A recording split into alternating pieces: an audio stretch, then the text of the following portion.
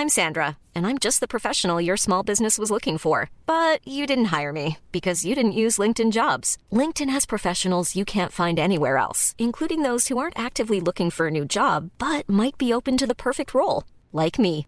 In a given month, over 70% of LinkedIn users don't visit other leading job sites. So if you're not looking on LinkedIn, you'll miss out on great candidates like Sandra. Start hiring professionals like a professional. Post your free job on linkedin.com/people today. Burrow is a furniture company known for timeless design and thoughtful construction and free shipping, and that extends to their outdoor collection.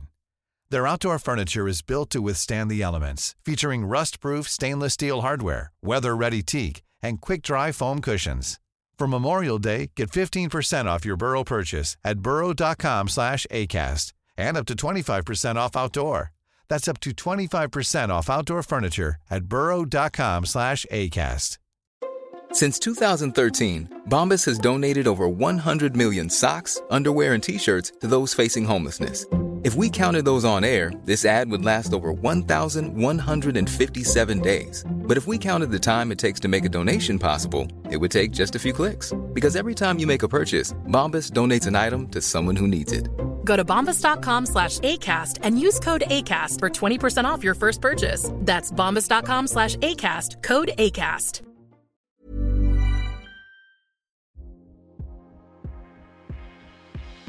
Hello listeners, Tim Sylvie here. Before we introduce today's guest, I need to head across the airwaves once again to bring in my good mate who's now so tantalisingly close to 300,000 subs on YouTube that it's actually keeping me awake at night with anxiety. Tom, how are you? What's new? Imagine that. I've given up. I feel like I'm just going to... This is it. I'm going to get to 299 and it will just stay like that forever. But yeah, I'm fine with that. I'm cool with that. It's fortunately for me, the subscriber number is purely a vanity metric. It doesn't actually change anything. So I'm quite happy with that. But I'm good, Tim. How are you? How are you, Tim? I'm good. Thanks. Yeah, I'm all right. I'm busy at the moment. Very busy. Got all the the race stuff going on. The WTF1 talent business kicking off. We've got the karting in a couple of weeks with Motormouth, obviously. We do. Which you're coming to. Are you excited? I am. I actually I was karting this weekend. I had a stag do in Newcastle. Went indoor karting. Really good. Indoor electric ones, actually. They were proper fun. And I was okay. I was good. But I know the standard at the Motormouth karting charity race is pretty good. So I still need a bit of work.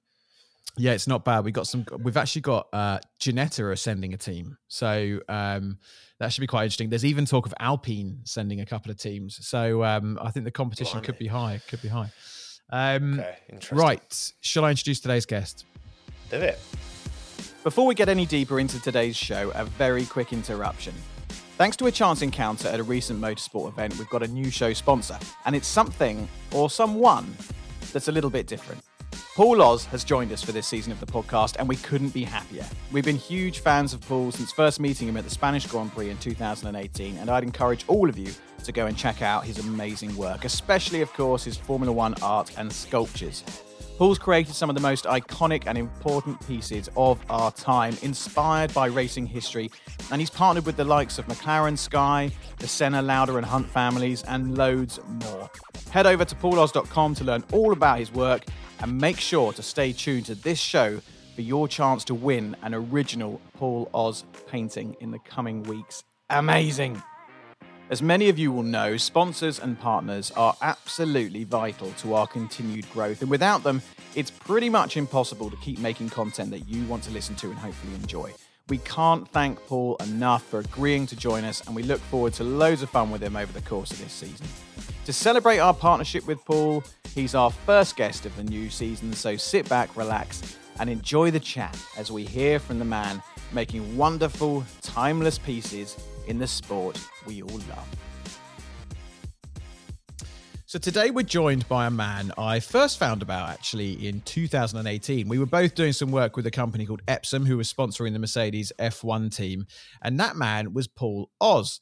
He was doing some live painting with us to entertain some VIPs from Japan, and I was immediately struck by him. Fast forward a few years, he's gone on to create some of the most important motorsport art pieces of recent times. He's sculpted Ayrton Senna, he's painted world champions, and he's traveled the world creating incredible artworks for equally incredible people, teams, and drivers. Not only that, he's agreed to partner with our humble podcast for the next 10 weeks or so. So we'll have lots of exciting things planned as part of that. It's a pleasure to have him here to chat about his life, career, thoughts and opinions. Paul, welcome to the Motormouth podcast. How are you? Thank you very much. Yeah, really good. Yeah, really good. You guys seem busy. It's exactly the same here. Yeah, absolutely flat out, juggling, plate spinning, whatever you want to call it. It's all good fun though. Exactly. The machine never stops. Paul, where are you joining us from today? Your background's not giving too much away. No, accidentally on purpose. Yeah, you've got to have a muted background for Zoom, haven't you? So yeah, I'm in rural Gloucestershire at the moment. Nice. That's where my house and studio is based. So I mostly work at home. Very nice. Mostly. Now, Paul, take us back in time. Where was home originally? What were your formative years like? And I guess what was it like growing up in the Oz household when you were in your teenage years?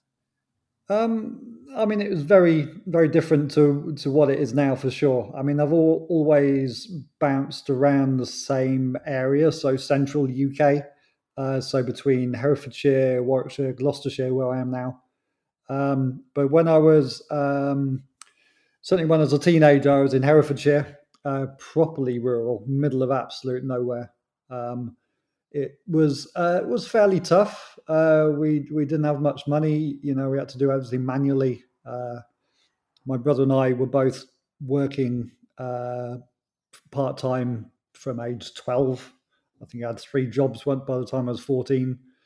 You know, the first job of every day was chopping wood up for the fire in the winter. You know, it was basic, but you know, I think experiences like that, you know, it shapes you for life, both from a work ethic and also, yeah, I don't want to do this, you know, I want to get myself out of this position sort of thing. So I think that's, I do think that's probably given me a large part of the drive of what I've got now, to be honest. Did you have much in a way of exposure to kind of motorsport at all when you were young growing up? Yeah, that was my father's side. So my parents split up when I was 10. But yeah, my dad was always a motorsport buff. So, I mean, my earliest memories of Formula One, I think in 1985 or 6. The vivid first memory I have is Ayrton Senna in the black and gold JPS with the yellow helmet. I just thought that was amazingly cool. You know, I didn't realize what I was actually appreciating, and you know, the godlike persona that he actually was almost. I just thought he looked really cool. You know, if you think back to the 80s, everything on the TV that was cool was black. You know, you had Knight Rider and Airwolf and Street Hawk and the black Porsches in Condor Man and all that sort of thing. So black and gold JPS Lotus, I was like, oh man, look at that. And I think that has a lot to answer for. Yeah, well, that will go full circle, the Senna and the JPS stuff, won't it? And we'll come on to that a little bit later. But you studied aerospace engineering at university. What led to that? Where did that interest come from? Was it an interest? It was. I mean, I think that's actually quite closely linked to the Formula One interest. I mean, what I wanted to do was perhaps design either aerodynamic bikes or cars.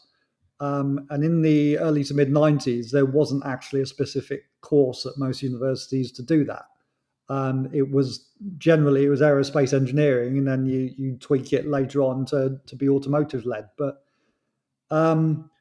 I don't actually think, I mean, this is the problem with education is that you're kind of encouraged down a path that you're often not given much provocation as to why or how or what you're actually going to do with it afterwards. It's just, you know, you do in the UK, you do GCSEs and you do A-levels and you do university. And at no point really do I remember anyone going, yeah, you shouldn't do that, or you should do that, apart from the art thing.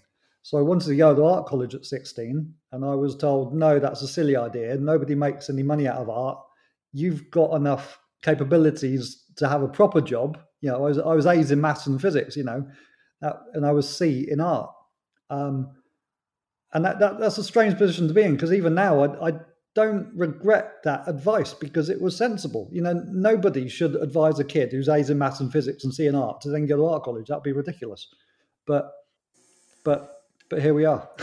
It's funny, like that literally just sounds like, so my mum, she grew up she's in her 70s now, and she was all about going to art college, and it was kind of, partly because the family couldn't afford it, but she ended up going down she worked in the city from when she was 15 back in the day, and then she's gone back. Now she's retired, she's gone back to doing her art, and literally her talent hasn't gone anywhere, and she loves it so much. And it's like, do you think that was that more from the institutions around you, or was that from the institute, in terms of the schools telling you, advising you, but also, like you say, from I guess parents and people with influence around you, because you want what's best for your kid, but also, I guess, when you've got that, did you have that real passion for art at that early stage even then? Yeah, it started really early. The first record I have of it, I was actually age 5. I made a little collage of a felt tip collage with parrots and trees and that sort of thing. My mother actually presented this to me a couple of years ago. She still had it, but I won a prize for that. I don't know what the prize was, but it was obviously evident from fairly early on. And I remember, certainly growing up, I remember drawing a hell of a lot, trees and trains coming out of tunnels, that sort of thing, getting perspectives right with a ruler.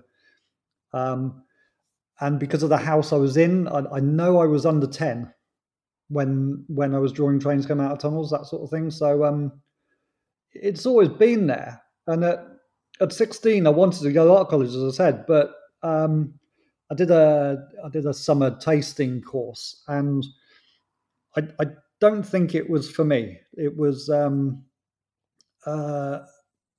without being rude, it was a bit pretentious. I didn't like the people there. I didn't think it was my type of person that I was going to end up mixing with, and the way it's happened, the way that my career has gone and developed, and I think a vast amount of the reason why I've managed to get somewhere with what I'm doing is because of what I learned in industry in the 10, 15 years since, how to present yourself, how to talk to people.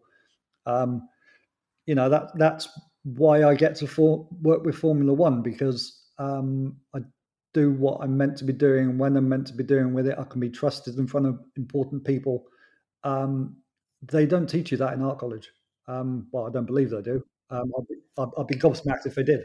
Absolutely, and your style is quite impactful. It's quite unique to you. Like if you see a Paul Oz painting on a wall, you're one of those artists that you go, oh, well, that's a Paul Oz. Like, what you're looking at. Has that style always been in you, or is that something you've developed over the years?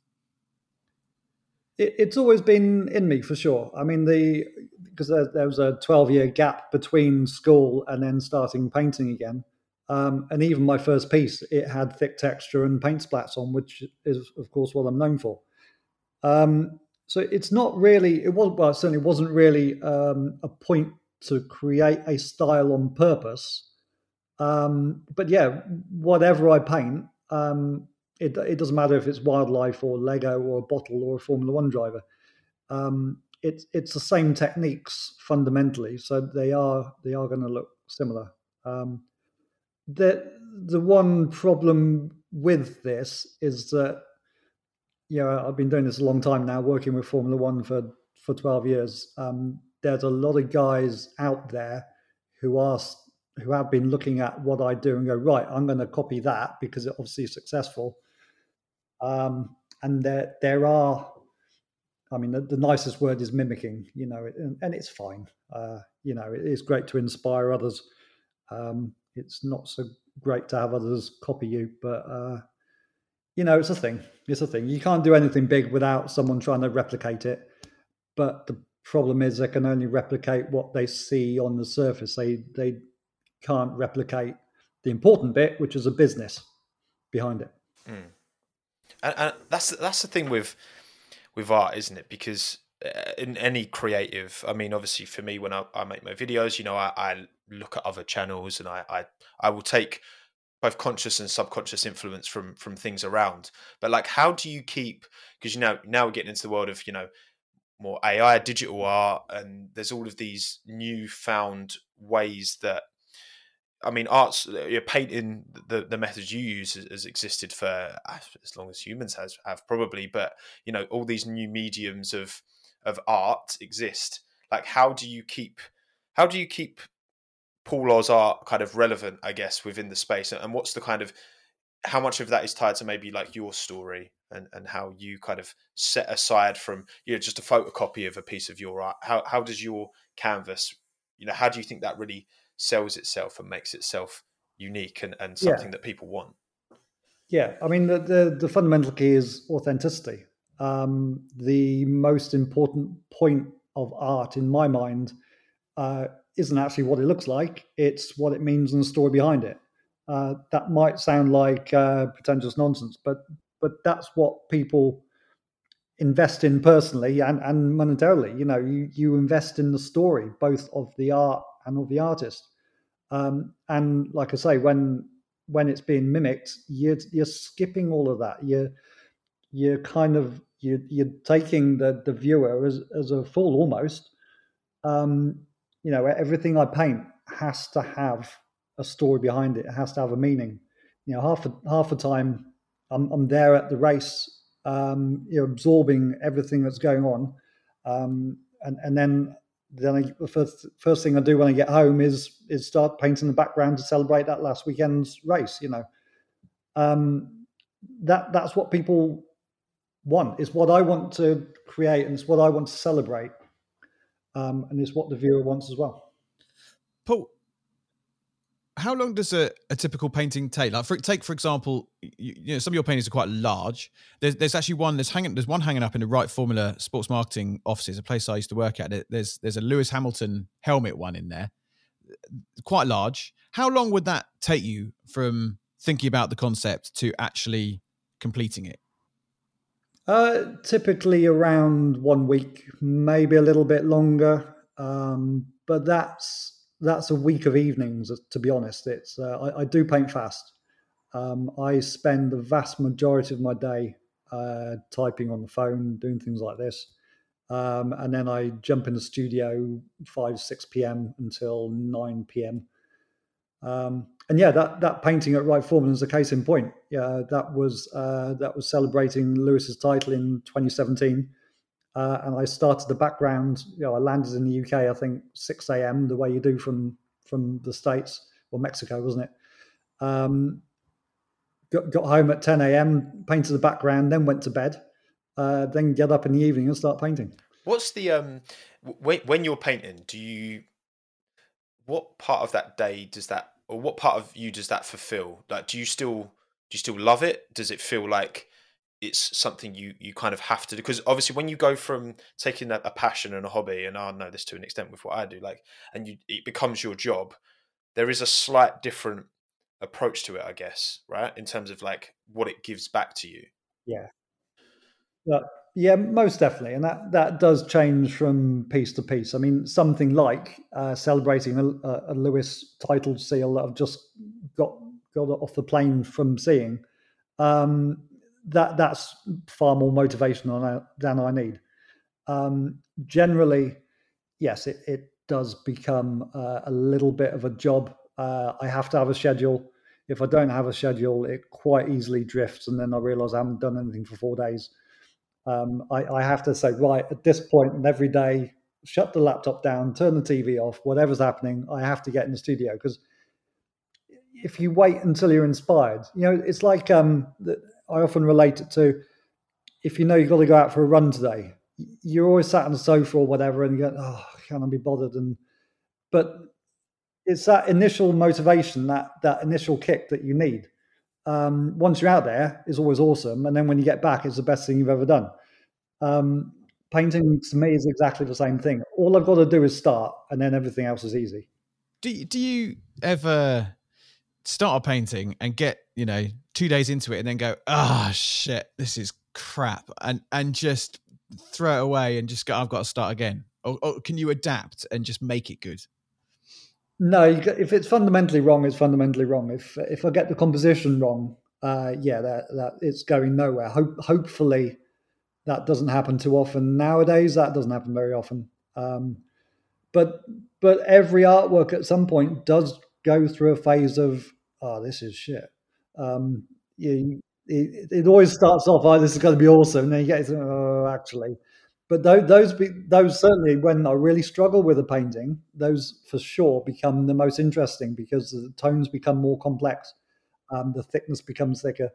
The overall effect is always, if I get it right quickly, they're boring. So quite often I muddy the tones on purpose, or then change the tones to a different color palette on purpose to make it more complex, so it looks more organic. And there's a lot of responsibility that comes with this, especially if it's a commission, something that someone's asked you to do. And that brings us on to something very special that you were asked to do, which was the Senna Bronze. And I imagine that not only was that a real privilege to be asked to do and a very special experience, I'd imagine, but also you must have been shitting yourself thinking, if they don't like this is serious. Like, this is a problem. Yeah, no, for sure. I mean, I've got used to that pressure now.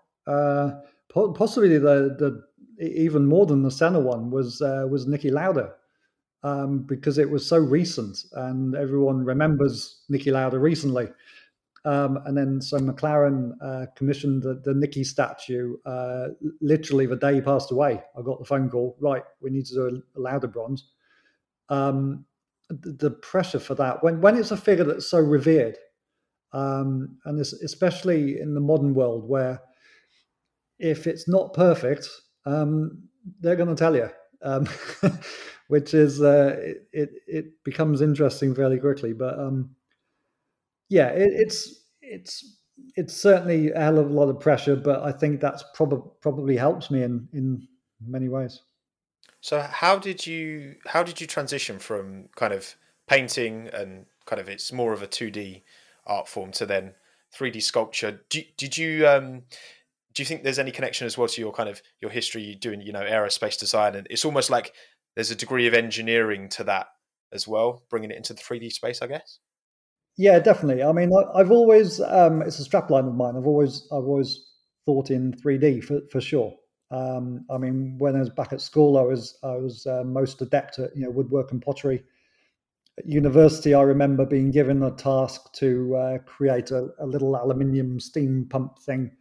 It's meant to take a whole year, and I did it in 4 weeks. And they're like, "Yeah, but where are the failed attempts?" Well, it works, doesn't it? I mean, what more do you want from it?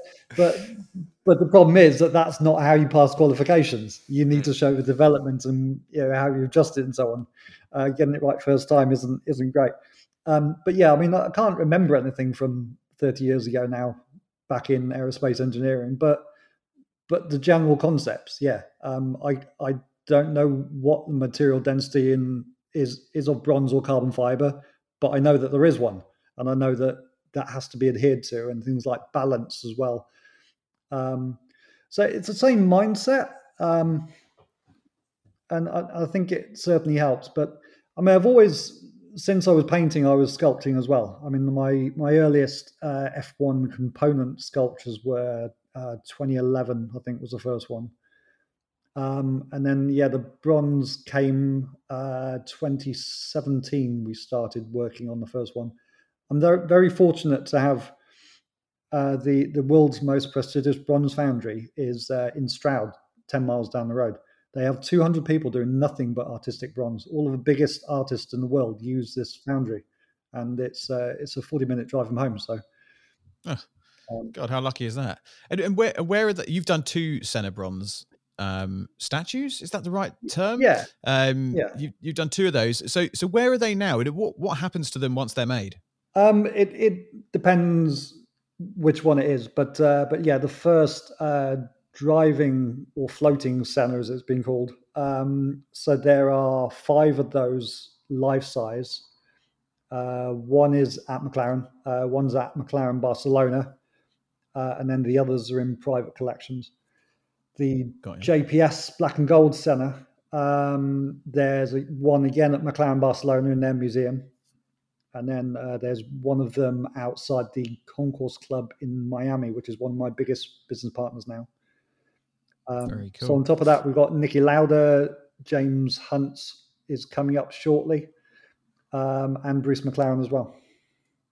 It's so cool. I'm at the MTC tomorrow, actually, so I'll have a look for it. I'll see if I can sniff it out and take a little picture. So the floating Senna is above the front door in the VIP reception, so it depends how well you're regarded as to whether you see that I think I've seen it there. VIP, mate. I'll be there. I'm doing I'm doing a tour. I got a behind the scenes tour of the McLaren Technology Centre. So I'll hopefully see everywhere. If I see it, I will take a picture and tell the world how brilliant it is. You know what? I've never had that tour. It's one of those things that I've kind of skipped that step, if you know what I mean. I've wandered around that building on my own with no one else in it, but I've not had the tour. I love the idea of you being on a tour and someone being like, "This is a bronze of Ayrton Senna," and you're just sat there, just like, "Oh yeah," asking questions like, "Oh, who made it?" Can we not make that happen? Do you want to come tomorrow? I might be able to do that. Yeah, I might be able to do that. Leave that with me, Mr. Oz. I might be able to. This is it though, because this is it. I can invite myself. It's not a problem. It's just I designed the statue. All right, I'm coming in. Yeah, I'm coming in. And Bruce McLaren is there inside the foyer as well. So when you walk in the director's entrance, Bruce McLaren stood there as well. It's really cool. It's so cool. If I don't know whether you're willing to give out this information, this might be private. But if me and Tom were like, we want a statue for HQ, and we want a James Hunt or whatever. How much would it cost us? An arm and a leg? Like, is that a hugely expensive thing to buy? Yeah. The problem I have is, and the challenge I've now made for myself is because I work with the most prestigious bronze foundry in the world. They're not cheap. Yeah. My costs now are extortionate. I mean, it's had to take a bit of a difference in mindset because, of course, with creating a painting, the costs to create a painting are minuscule compared to the price that I can sell the painting for. With bronzes, that's flipped on its head entirely. If I create 3 bronze statues and only sell one of them, I'm in a bit of a pickle. Yeah. So I've got to make sure it works. Another short interruption to remind you to check out pauloz.com, the man behind some incredible pieces, including 2 stunning bronze statues of the...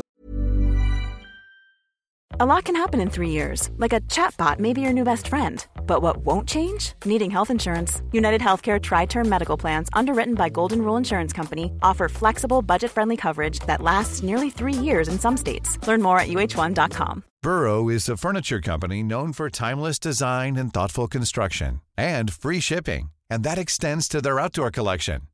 Their outdoor furniture is built to withstand the elements, featuring rust-proof stainless steel hardware, weather-ready teak, and quick-dry foam cushions.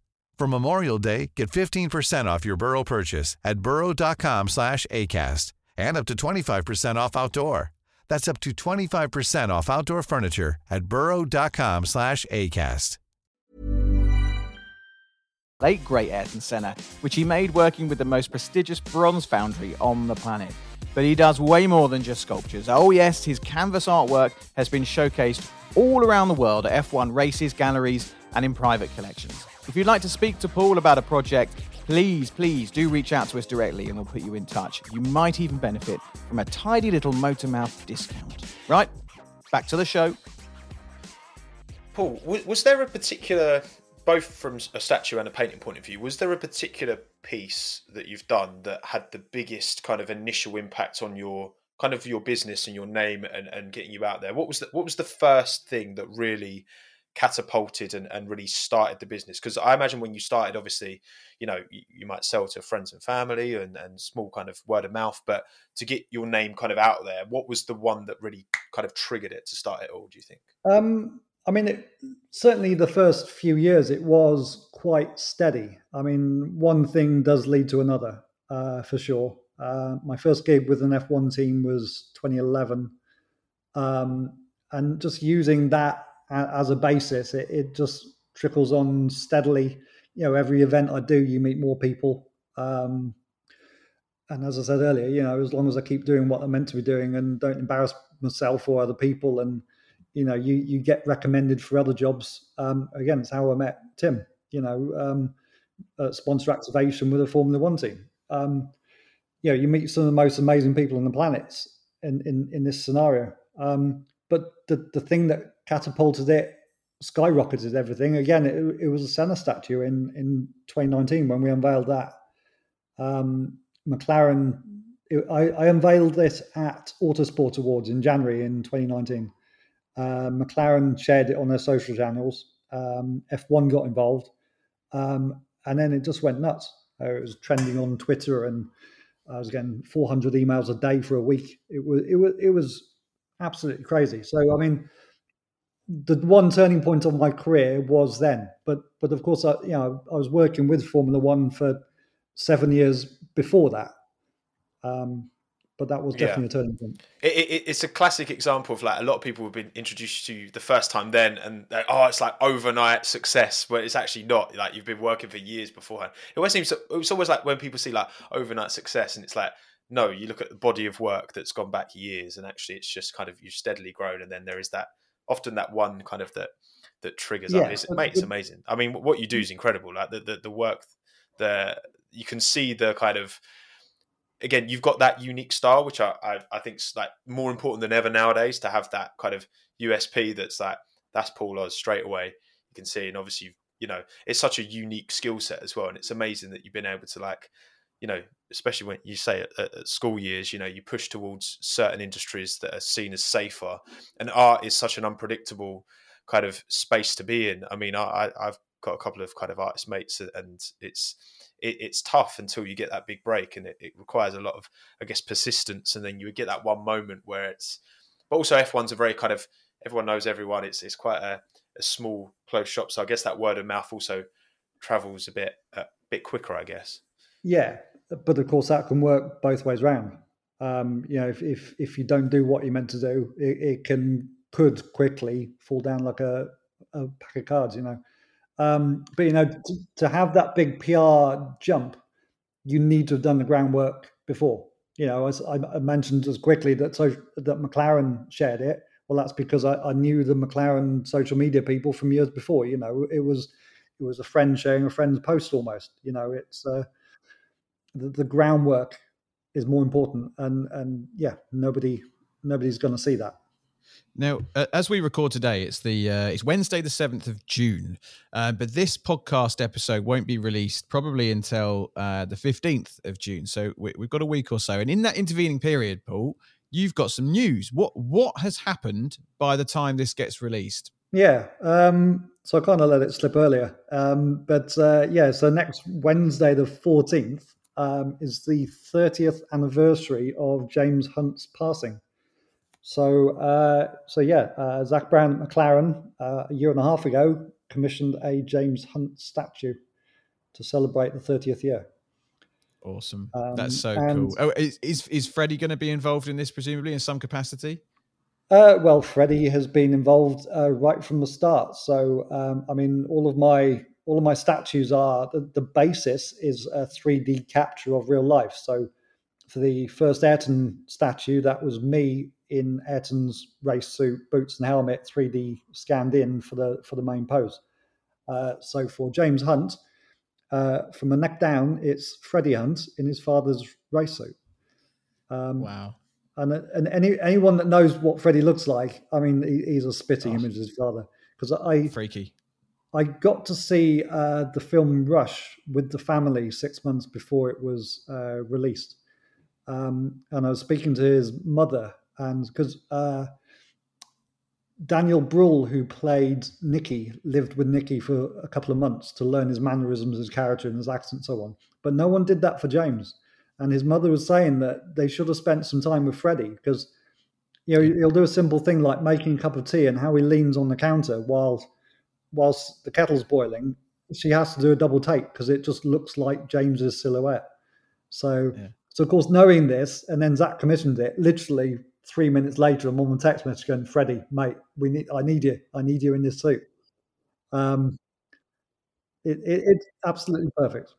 We've had him on the podcast actually, relatively early on, and it was so freaky. I ended up actually calling him James at one point because he looks so like him. He's got the hair, he's got everything, and he's a racing driver. But if you haven't Googled Freddie Hunt, listeners, go and do it. It's a spooky thing, and a nice bloke as well, but very different to his dad in lots of ways. But image-wise, very much the same. But very similar in a lot of ways as well. Yeah. But when he walked out of that changing rooms in his dad's race suit, oh my God, shivers, honestly. Honestly, goosebumps. And are there other drivers that you would like to do? Are there others like that out there that you think, oh, I wish someone would commission me for that?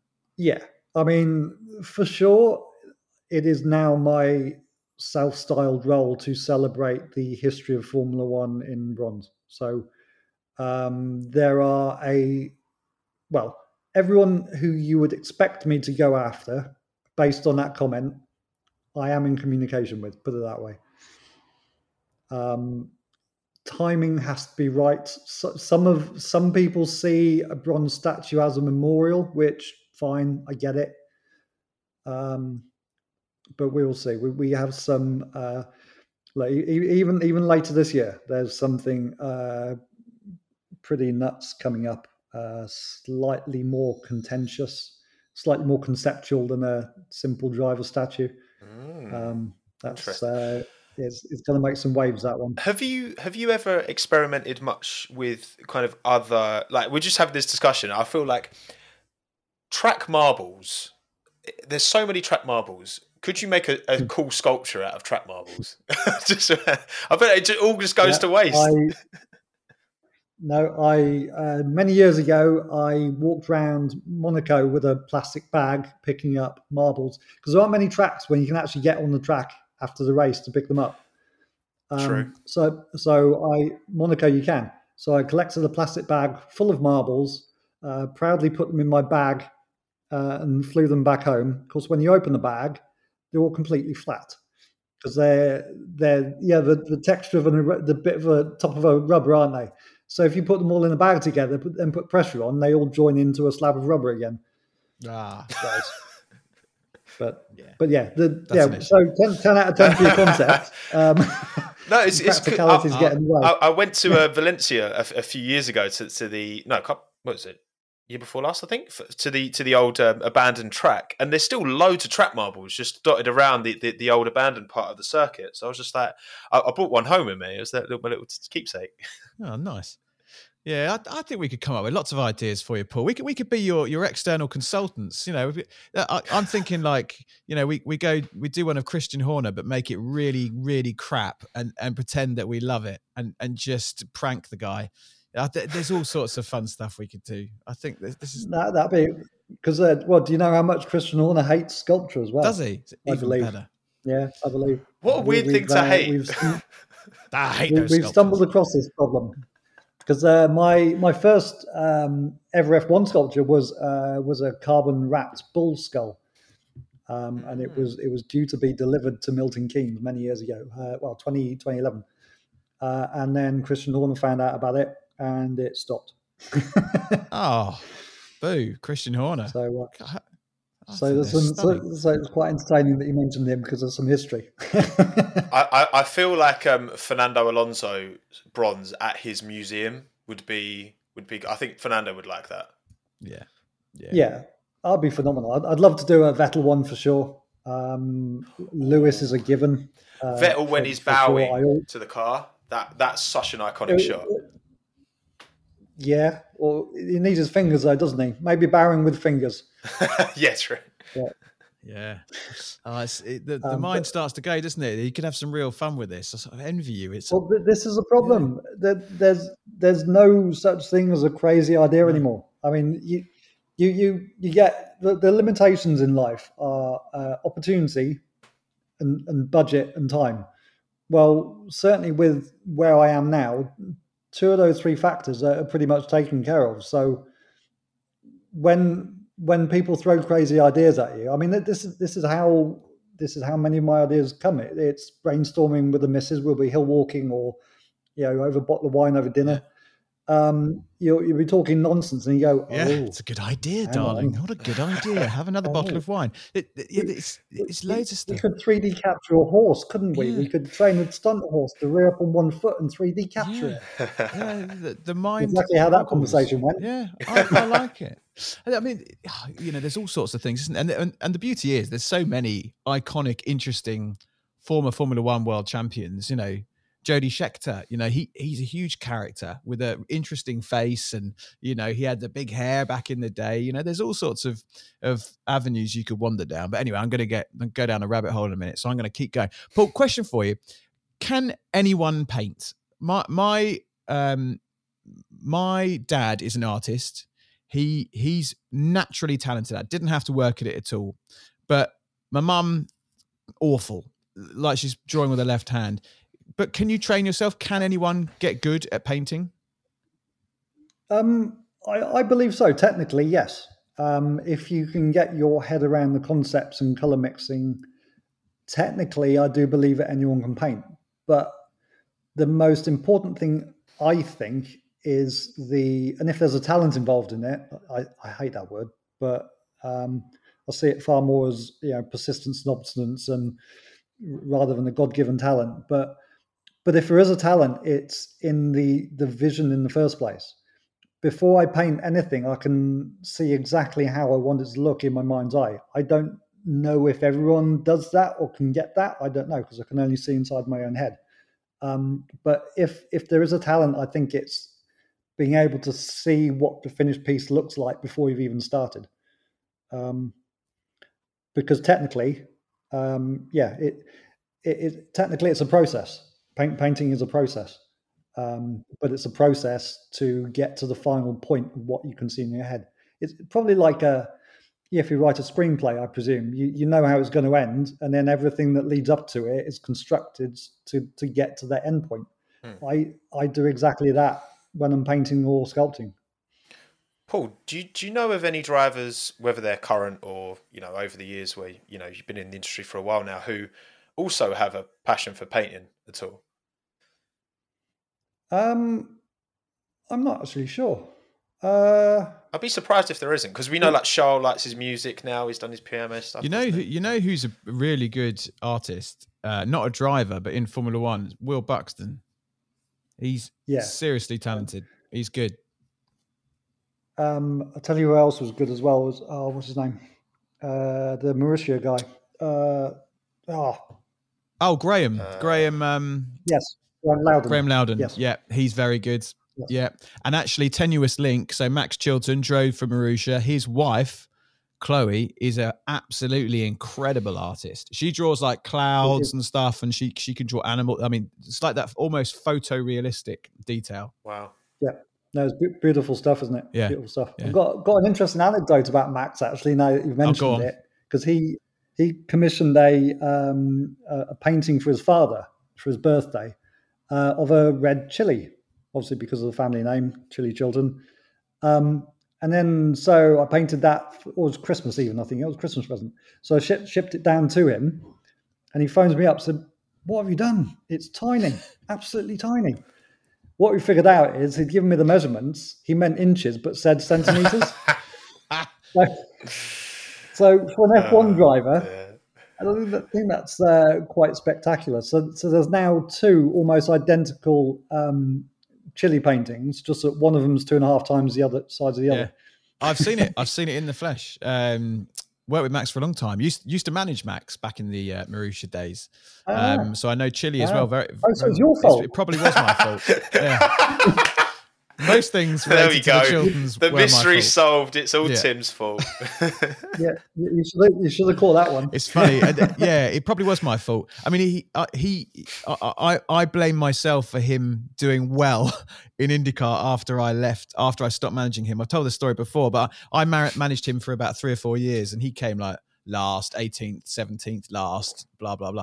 I stopped managing him. He goes and gets 5th at the Indy 500. I'm like, well, there's clearly a common denominator here. I'm just going to walk away.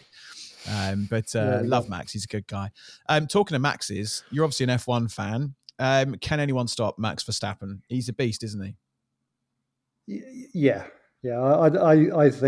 I think this year is already sealed, unfortunately, unless something dramatic happens. I mean, Mercedes are coming back, aren't they? But I think having started a new concept, as it seems, I think the development should be quite fast from where they are. But yeah, he's a monster, isn't he? I mean, Checo can't get near him, can he now? So as soon as he gets a head of steam up, he's an impressive guy, very, very impressive guy. And personally, I like him as well. When the camera's off, he's a very different person, I think. And I've got a lot of respect for him. Because his engineer GP commissioned a painting a couple of years ago to celebrate his 21 title. Right. And I got a really nice thank you message off both Jos and Max, which was I didn't need to do that. Yeah. So, he's a polite guy as well. Yeah, very nice. Yeah, it's hard to know what to believe with someone like Max when you see that, you know, the way he's perceived in the media and his dad. It's nice to hear that there's a decent bloke behind it all. Paul, what does the future hold for you? What's next? You obviously got your James Hunt coming up. You've got more exciting things further into this year. What's the long-term thinking and plan? Is there one? Not really, apart from just pushing forwards. I always need to keep pushing myself. I get bored really fast. So, yes, I have far more ideas than there would ever be a chance to create. I have got a little bit stuck recently with the accurate driver statues, which are all great. It's been an amazing commission from McLaren and a couple of other people, but I need to, for my own sanity and my own excitement, to push myself down the more conceptual route a little bit, like the first Senna was. So, so that's one thing. I've been writing a book for several years, which is starting to get there now. So it's going to be, 100,000 words over the last 15 years' work, 200 images. So it's going to take a bit of pulling together. Fantastic. So my story and the story of my journey, which I've just touched upon, of course, over the last half hour or so, it's all going to be in there. Are you going to include when I first met you and we made you paint with Epsom printer ink, sustainable printer ink, live in front of a room full of people? That wasn't the biggest problem. The biggest problem was that the whole room was bathed in blue light. So I'm using white and it looks neon blue. I'm using yellow and it goes neon green. I've been trying to paint in that scenario, and you also remember it was a temporary floor. So when they kept coming up to interview me every 15 minutes, and when the guy was walking behind me, the floor was bouncing up and down, so it couldn't work either. I did wonder how you two were working with Epson. I did wonder how that. There you go. So that makes sense. Epson was sponsoring the team. We were working with Epson. They had a load of VIPs coming to this race, and we were like, "Oh, it'd be a good idea to get Paul Oz there, do a live painting with the Epsom ink cart, from the printer." And it was just a horrible idea. Felt so sorry for him. so that was also my fault. It was a great concept, but the problem is with Epsom ink, if it's possible, it's runnier than water. I don't know if that's possible, but it certainly seemed it. It was dripping everywhere. If you remember, Valtteri Bottas had 45 seconds in the schedule for a photo with me and to sign the painting. Yeah. But of course, I hadn't done the painting by this point, so he signed the blank canvas. Oh God, what a nightmare! This is why you don't let marketing people interfere with artistic. Yeah. See, that was definitely your fault. That was 100% my fault also. Yeah, there's a lot of things which I am accountable for, and I do apologise. Listen, Paul, we've kept you nearly long enough. We've got 3 final questions which we ask all of our guests. Sometimes we throw a 4th in if we feel like it. But this week, our final 3 are brought to you by our brilliant new show sponsor, Paul Oz. Paul, these are our usual final 3 questions brought to you by yourself. Thank you again for partnering with our show. That's good of me. I know. And I have to say, though, you're not here just because you are the new partner of the show. I've been nagging you to come on the podcast for weeks and months, but its schedules don't allow.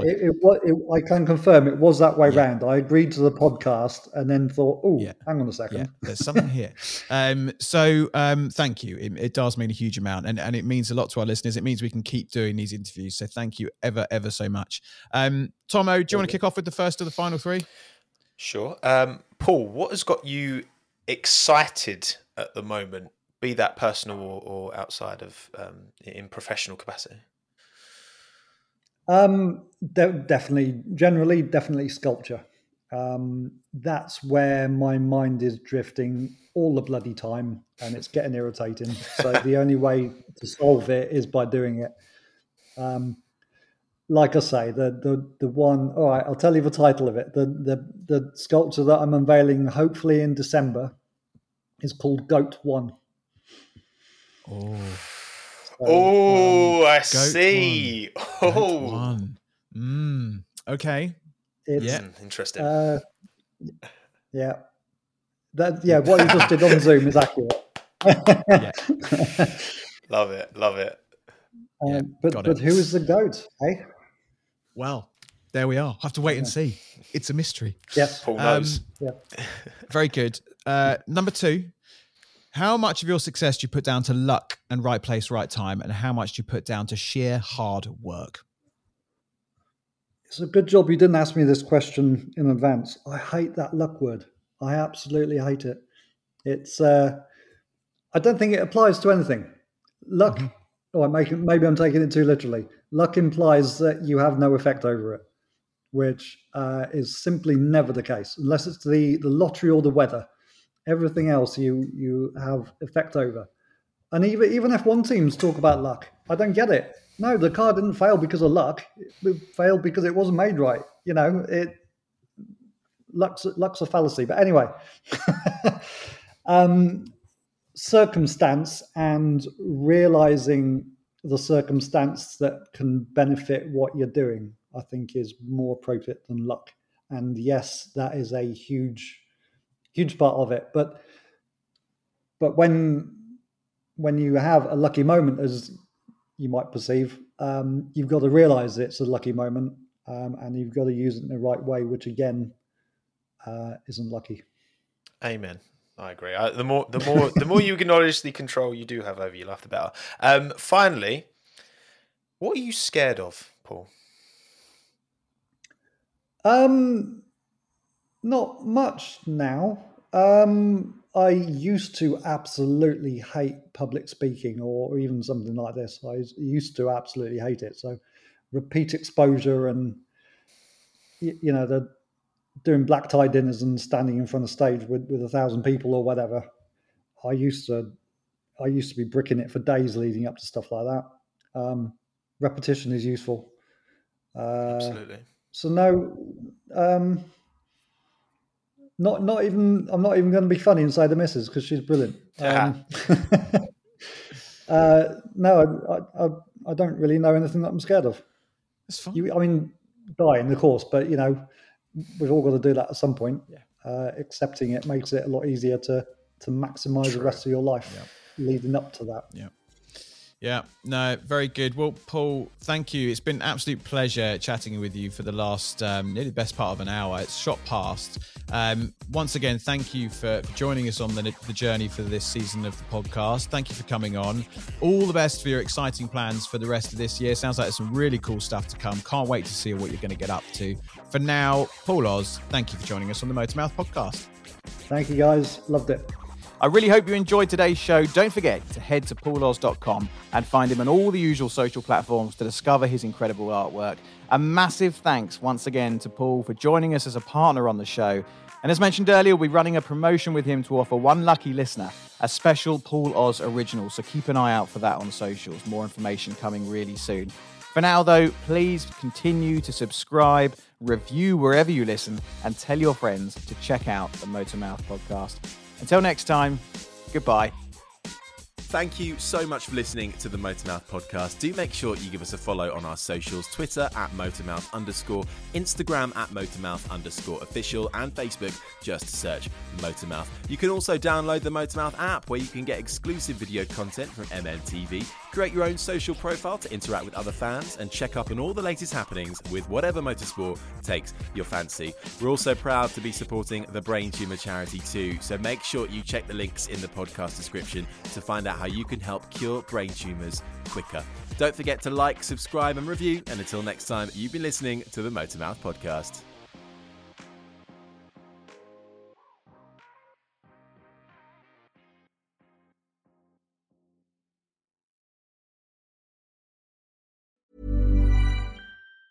Mom deserves the best, and there's no better place to shop for Mother's Day than Whole Foods Market. They're your destination for unbeatable savings, from premium gifts to show-stopping flowers and irresistible desserts. Start by saving 33% with Prime on all body care and candles. Then get a 15-stem bunch of tulips for just $9.99 each with Prime. Round out Mom's menu with festive rosé, irresistible berry chantilly cake, and more special treats. Come celebrate Mother's Day at Whole Foods Market.